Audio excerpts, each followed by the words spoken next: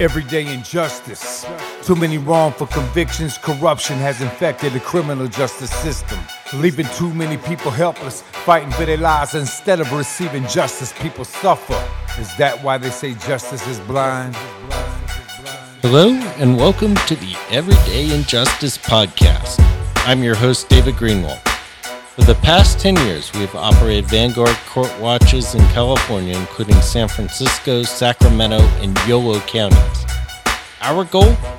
Expose everyday court injustices, and now, more broadly, shine a spotlight on injustices in the entire criminal justice system, in the form of wrongful convictions, police and prosecutorial misconduct, and mass incarceration.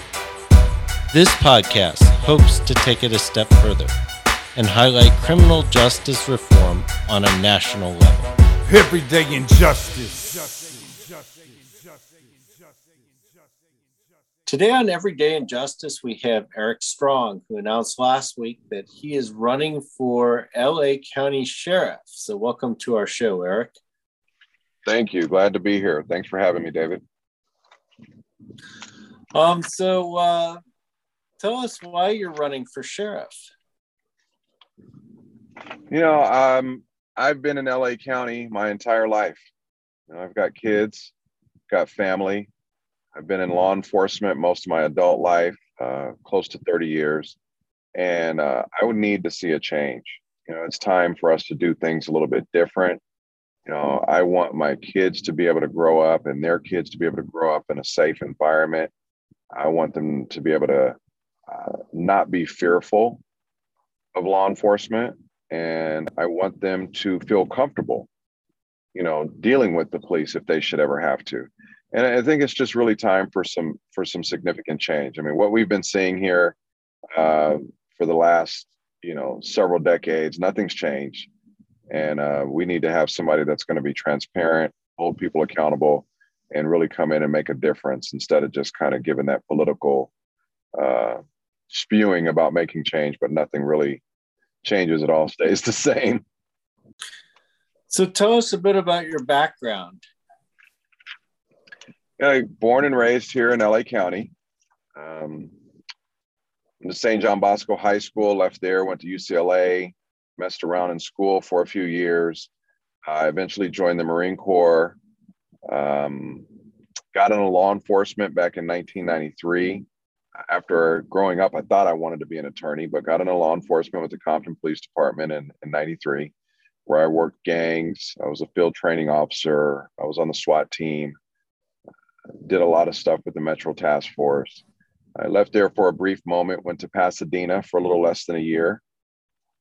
After some change in leadership at Compton, I went back, and then about a year later, we were absorbed into the Sheriff's Department, where I had an opportunity to do a lot more. Obviously, being a much larger department, started working in youth programs and teaching the DARE and the SAME programs. Then I went on to working at a youth center where I put together curriculums. I was the PAL coordinator, worked with the clergy, and from there promoted. Worked several stations, worked courts, worked custody, worked internal affairs. You know, I pretty much have run the gamut of law enforcement experience, and always trying to change assignments after about 2 or 3 years, always trying to learn something new. And talk a little bit about your experience at the Sheriff's Department, since you've done a lot there. You know, interesting thing is I'm not from the Sheriff's Department, so to say, although I've been there 21 years. You know, I didn't get absorbed into their culture. I didn't attend their academy. So it's a very, very interesting department. It's a good department with thousands of good men and women, both sworn and professional, that work hard every day. But it has a very different culture from other agencies. You know, I attended the FBI National Academy a few years back, and I discussed some of the things that are going on in the Sheriff's Department. You know, some of the culture with the cliques and the gangs and so forth. And, you know, there's nobody else that really has that experience in their agencies. The Sheriff's Department is very unique. But I've had a good time there. I've met a lot of good people. Like I said, worked internal affairs, worked in our audit and accountability bureau, was the unit commander there. Also the unit commander of our advocacy bureau, which is our employment law. The sheriff's department is it's big and it's got a lot of moving parts to it. So naturally, if you're going to take on the incumbent, you obviously have a problem with the incumbent. So can you talk a bit about your concerns with Sheriff Villanueva? David, he walked into this position with not a lot of experience. I mean, the most that he obtained experience-wise is a watch commander at a patrol station. And, whereas that's a very important position on the department, it lends to limited experience, and it's solely based on patrol. Everybody that I've talked to, all the different organizations, groups, people, a lot of people have said that he tricked them. He lied to them. He's come in and I think he's really done the department a disservice. He's damaged relationships with the Board of Supervisors. He's damaged relationships with other organizations and agencies. And I think eventually that all comes down to hurting the department and deputies in general. And it hurts the public. So no, I don't necessarily agree with a lot of the things that he's done. And I definitely think that the department needs somebody to get it back on track to repair these relationships and to hold accountable the department's employees. And it really is going to bring true transparency. And maybe a little bit more specifics on what your problems are with him. I mean, obviously, a lot of people are maybe familiar with his dispute with the Board of Supervisors. But I mean, how do you react to that, and how would you handle a situation like that differently, maybe? You mean with the Board of Supervisors? Yeah. First of all, you have to realize that you have to play nice in the sandbox with people. Whether you like them or not, whether you agree with them or not, we're all in this process of LA County together. And you don't have to agree with everything that they say or do or everything they stand for, but you have to be able to get along with people. You have to be able to work with them. If you just shut everybody down and tell everybody they're all wrong and you're the only one that's right, you're not going to get very far. That's hurting the department. That's hurting the department in terms of budget. That's hurting the department in terms of personnel. That's hurting the deputies that are out there. It's just, it's not a way to go about gaining cooperation and doing business. It's like anything, in any other course. You just have to be able to work with people and play nice in the sandbox. And then in terms of your policies, I mean, what policies would you put forward that are different from what currently exists in the department? Policy-wise, we have to have true accountability and we have to have true transparency. The sheriff came in and spent almost a year fighting to get somebody back on the job that clearly did not deserve that. That's just, an egregious example and the biggest example of the type of policies and accountability that he's damaged. True transparency. You say you want to be transparent, but every time there's a request in for any documents, every time there's,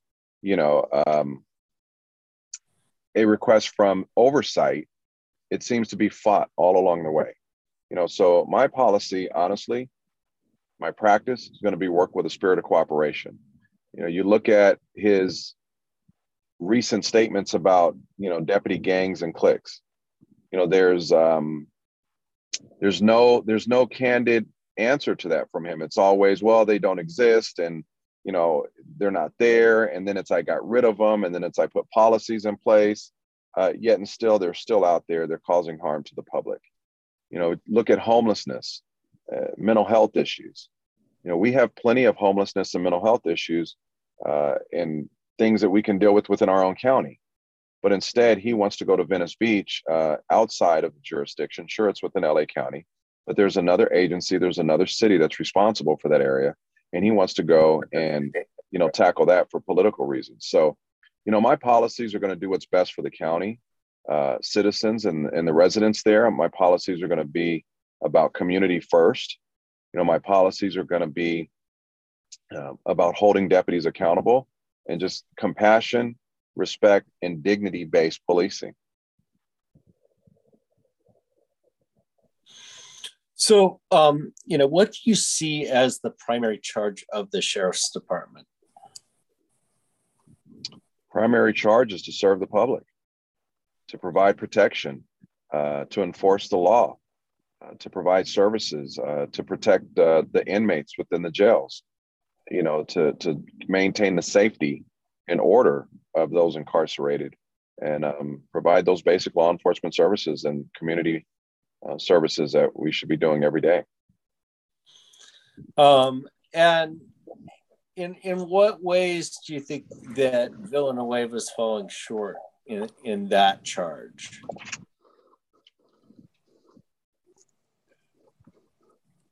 I would say he's falling short. And like I said, he's damaging relationships. We're still having issues with deputy cliques. We're still having issues with accountability. We're still having issues with transparency. Those things, when you address those things, it creates an organic communication. It creates organic dialogue. It creates organic trust. When you're fighting against everybody and you're telling everybody that you're the only one that has all the answers, that hurts the public. It hurts the community. I don't think that he has done a good job with, proper hiring internally. The promotional process beyond the rank of lieutenant has been seriously compromised, even more so than it already was. He's falling short in a lot of areas. Crime is very high. There's so many things. I mean, this whole COVID situation has been, had a big impact on the department, and it was late in responding to that. And so there's a lot of things. I mean, there's a lot of things that are going on that need to be changed. Is there a problem with getting deputies to vaccinate? I don't know if there's a problem with that. We are not at that point right at the moment where the mandate has been implemented. We haven't hit that deadline. A lot of the deputies that I talked to have been vaccinated. They were vaccinated early on. They did it by choice. I'm not privy to the exact numbers of who's vaccinated right now. But for the most part, I think that the people that I'm speaking to, they see the need for it. They see the need because we're an agency that's going out and contacting the public. So there's a group out there, I'm sure, that are not so fond of the idea, especially the mandate. For example, when San Francisco announced that they were going to have mandated vaccinations, the deputy union basically threatened that there would be mass resignations. Are you seeing anything like that in LA?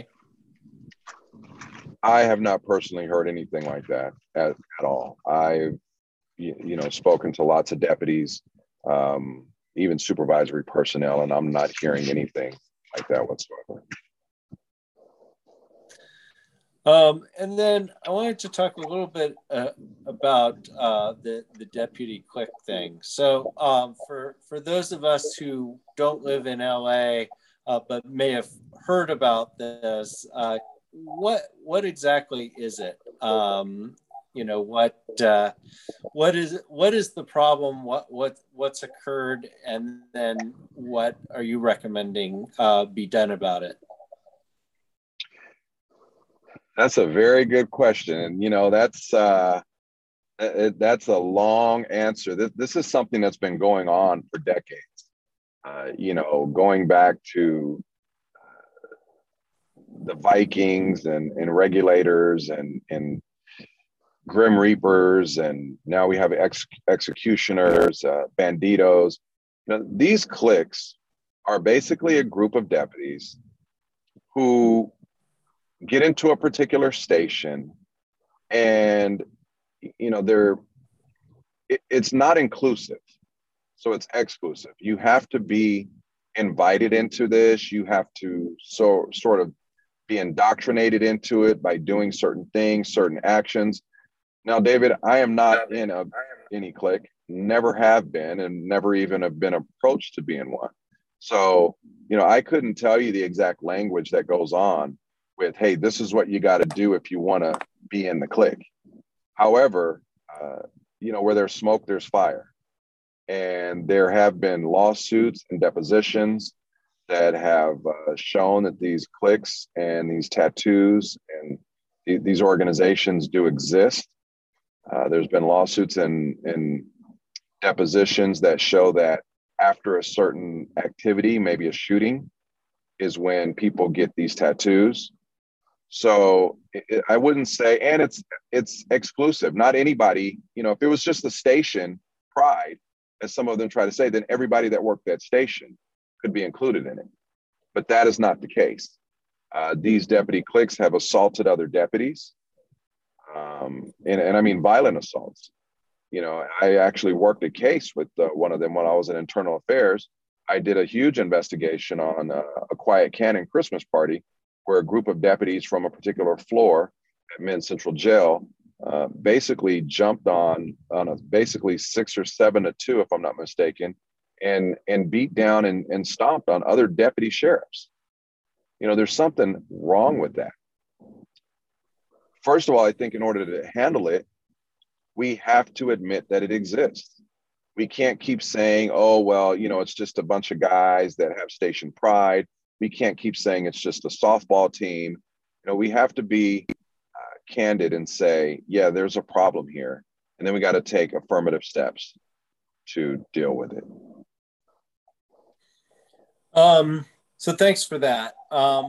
So the other thing I'm really kind of curious about, and I'm going to ask it like this because it kind of gives me, a sense for where you're coming from.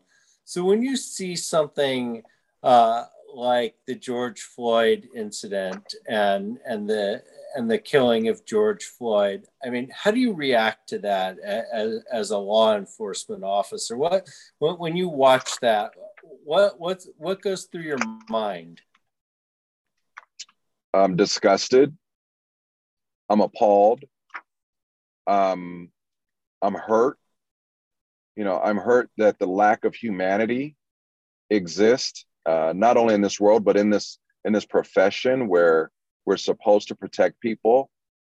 I'm appalled at the other officers that were there that allowed it to happen and didn't do anything about it. To me, that is probably one of the most, if not the most egregious and appalling thing that I could have seen from law enforcement.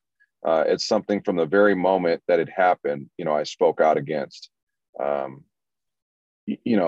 go back to here in LA County, the 1992 Rodney King, I'm sorry, that was the riots, but the Rodney King incident, and seeing that video back in the 90s, early 90s, this was more appalling because it resulted in a death.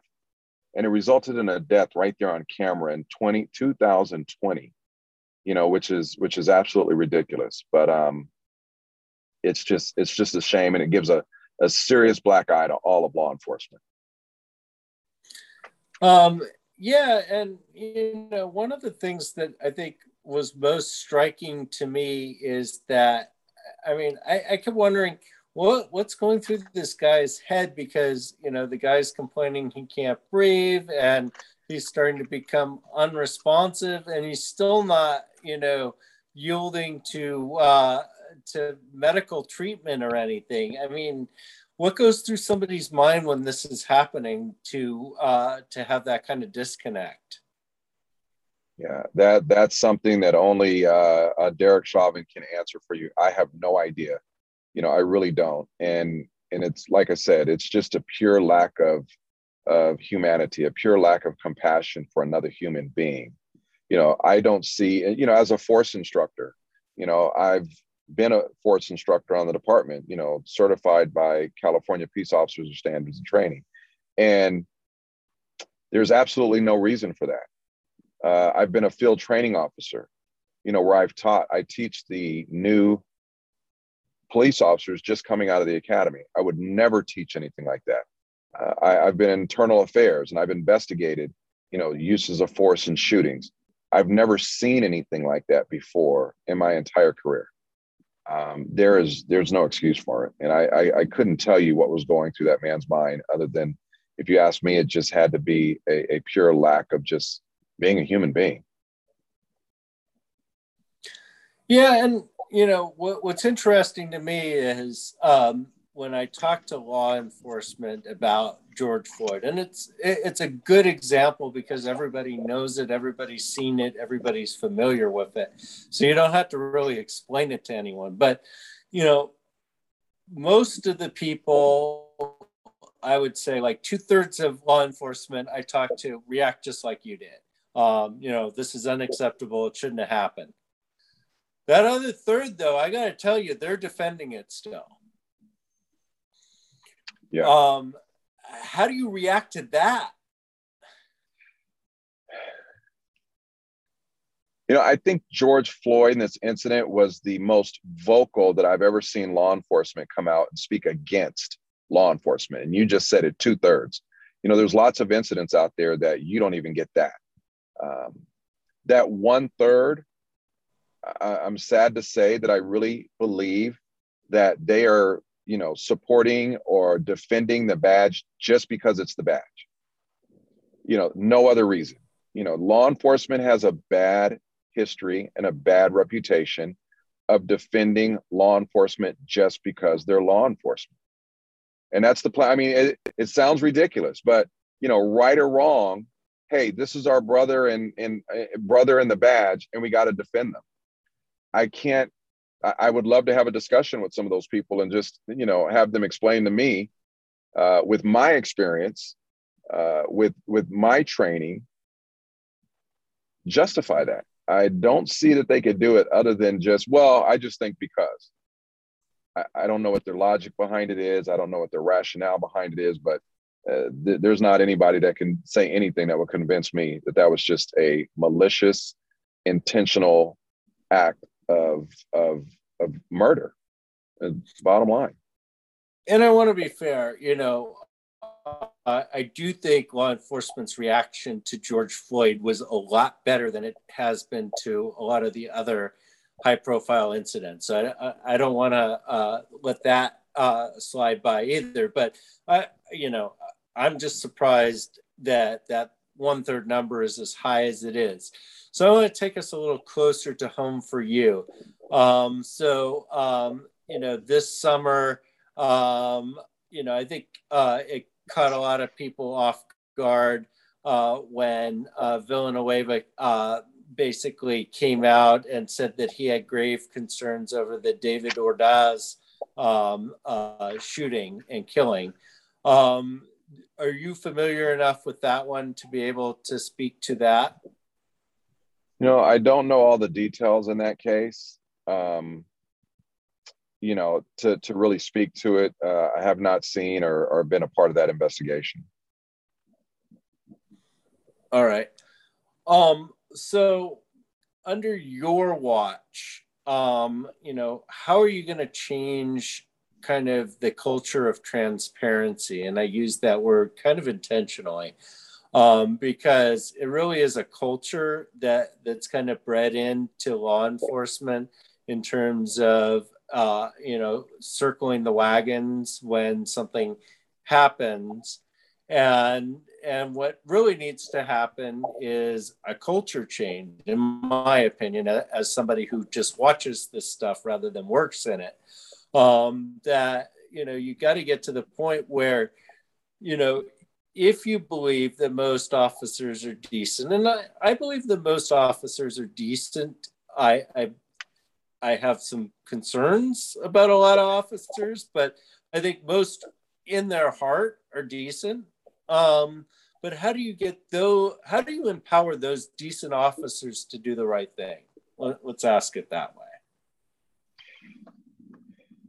You said it best. You used the word culture. And culture is something that is passed down. It's something that comes from generation to generation. It's passed down decade to decade. What does that tell us? That tells us that all along, this has been something that's come from the top down.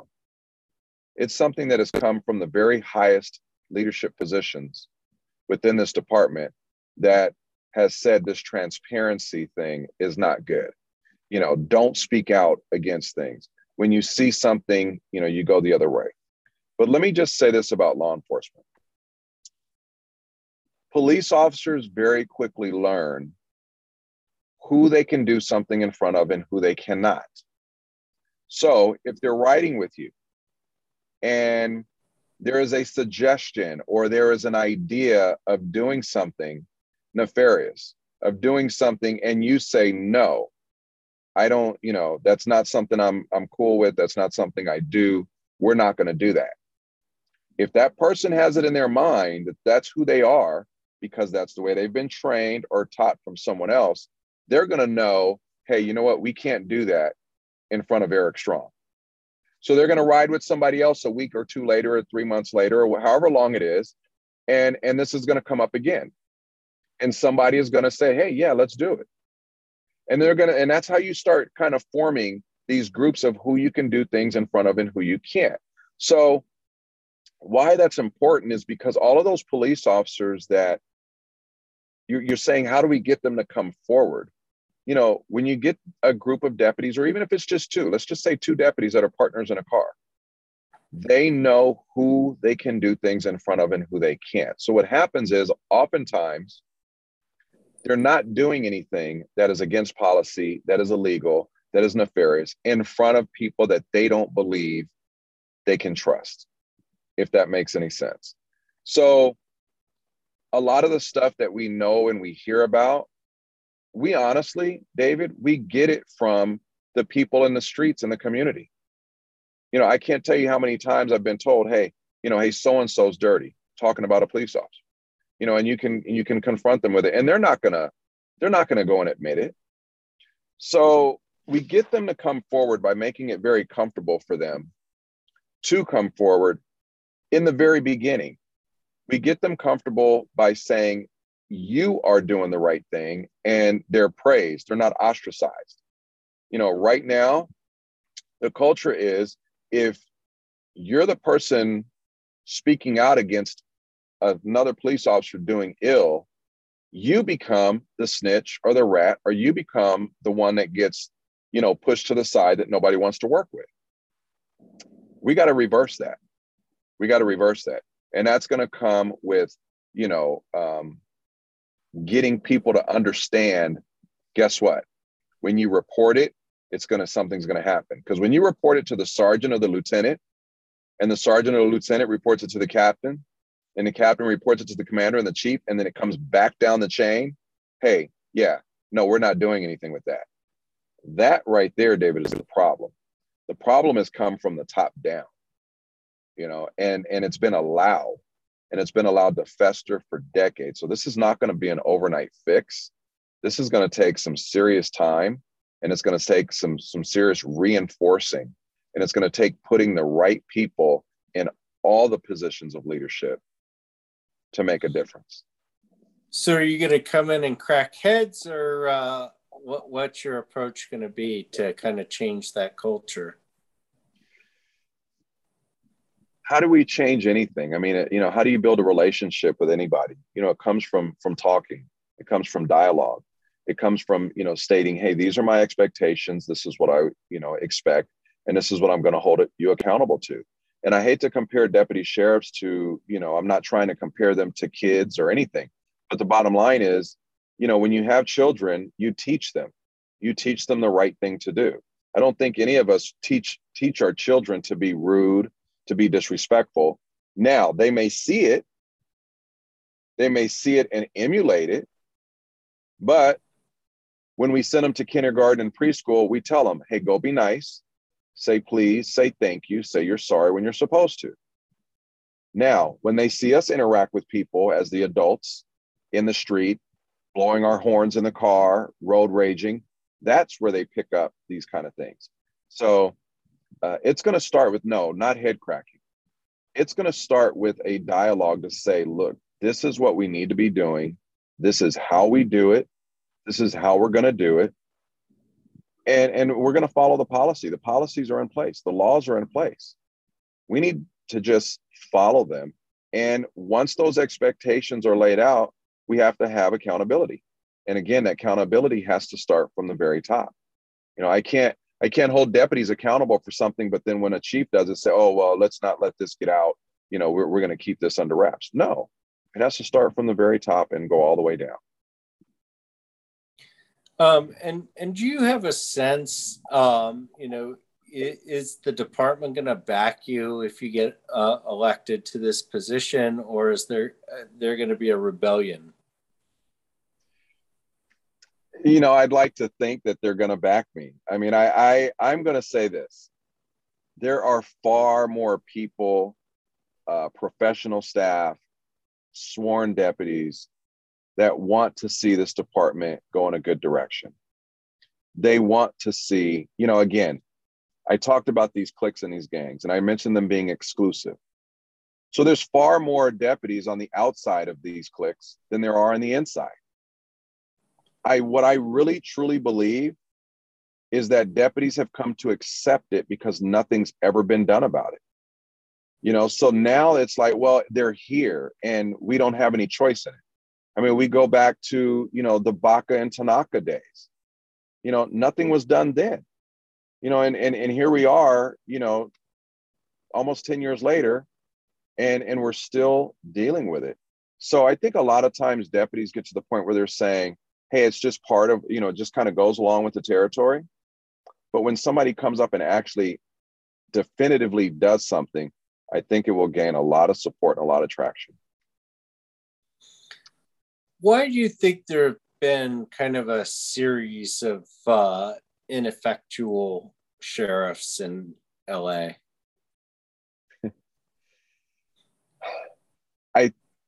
I think it has to do a lot with the promotional process. And here's, beyond the rank of lieutenant, there is no legitimate, grievable, testable testing process. David, it's really just a tap on the shoulder. And when that's all that it takes, and you're sitting up there saying, waving and say, hey, look at me, I want that tap on the shoulder. What do you really have to do? What do you really have to give? You have to give allegiance. You have to give this quote unquote loyalty. You have to be willing to say, I'm going to deliver your message, sir, ma'am, how you want me to deliver it, where you want me to deliver it, and when you want me to deliver it. And I promise you, I'll do it just as you asked me to. So what that creates is an environment where nobody speaks up. Nobody pretty much has dissenting ideas and opinions. And depending on the leadership, some allow for a little bit more, you know, discussion and debate. But really what it comes down to is when you don't have a testable, grievable process, you basically silence, you know, a vast majority of your leadership. Because what do they want to do? Many people, not everybody, many people want to find their path to better living. And how do you find that? By giving allegiance, by saying, I'll do your bidding, sir. So that's what we've had. And I mean, and when you have that type of leadership, you have a huge following that's allowing the emperor to run around with no clothes on. You know, they don't want to say anything because they don't want to upset the apple cart. They just want to be, hey, just pick me, just tap my shoulder, and I'll do what you ask me to do. That's a huge problem. So I've seen proposals that range from ending elections for sheriffs. There was a proposal that has now become a 2-year bill that would allow anyone to run for sheriff, doesn't have to have a law enforcement background. I mean, are either of those approaches something that would help, or you think it would make it worse? I don't think it would. I don't think it would help. Here's the deal. You have one sheriff in every county, and you have dozens and dozens of chiefs of police that are appointed by a city council, a mayor, or a city manager. Law enforcement all over the country and all over the state is still having the same problems. I think at least an elected official should represent the voice of the people. So I don't think just giving the power to a point, I think we're going to get the same thing, because let's take a chief of police, for example. They're appointed by a mayor. And whereas, yes, they do have control of the police department, they still have somebody that they have to answer to. And if they're not doing what that mayor, that city council likes, even with a contract, at times they can be removed. So I don't think that, getting rid of the election is the way to go. As far as being an elected official, I guess if you wanted to say equal fairness to everybody, then sure, anybody could run. I don't think that a layperson that's never been in law enforcement is probably, this is just my opinion, would be the best person to run a huge organization like the Sheriff's Department. I just think that you need that experience to know what's going on out there, to know what's happening, and to have been able to say, I've been there, I've done that. I can understand why we need to change it or why we need to keep it the same. I guess it would be equivalent to. Oh, I'm sorry. Oh no, keep going. I was going to say, I guess it would be equivalent to putting a police officer on a medical board, and trying to tell doctors where they make mistakes and how they should have done a surgery.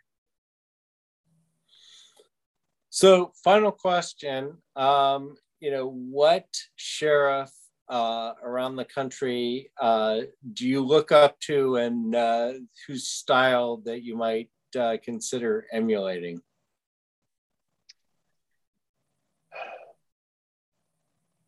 I can't say that there's a sheriff around the country. I want to say my ideas are kind of eclectic.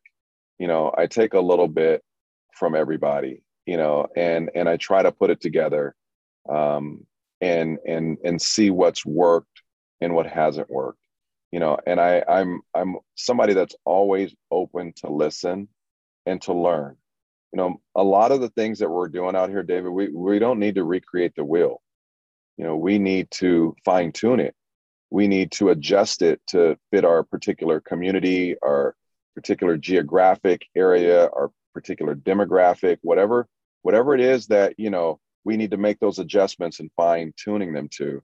I'm not really a student of other sheriffs and chiefs.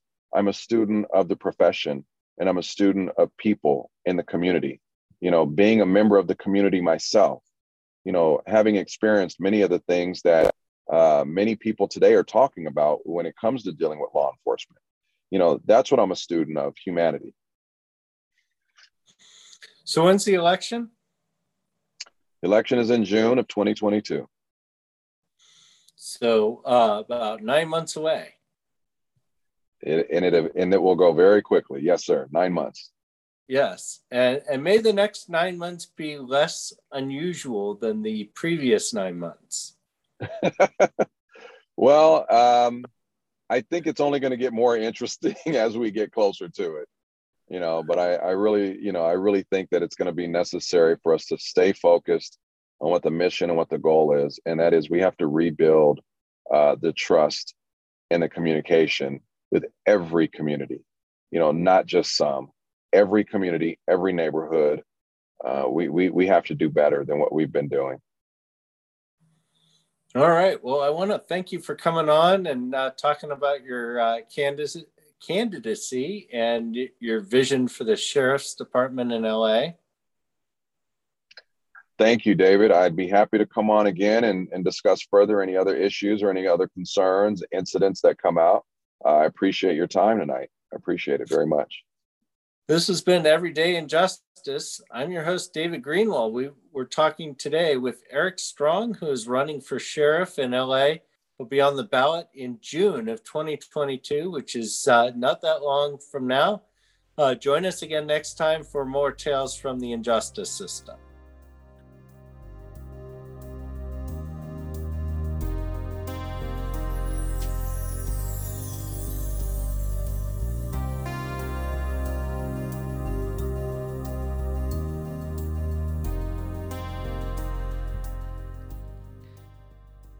Thank you to George Powell and Norman Mousequake Barrett for the use of our opening, Everyday Injustice.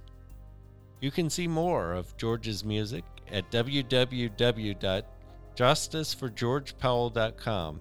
That's Justice for George Powell, all one word, .com.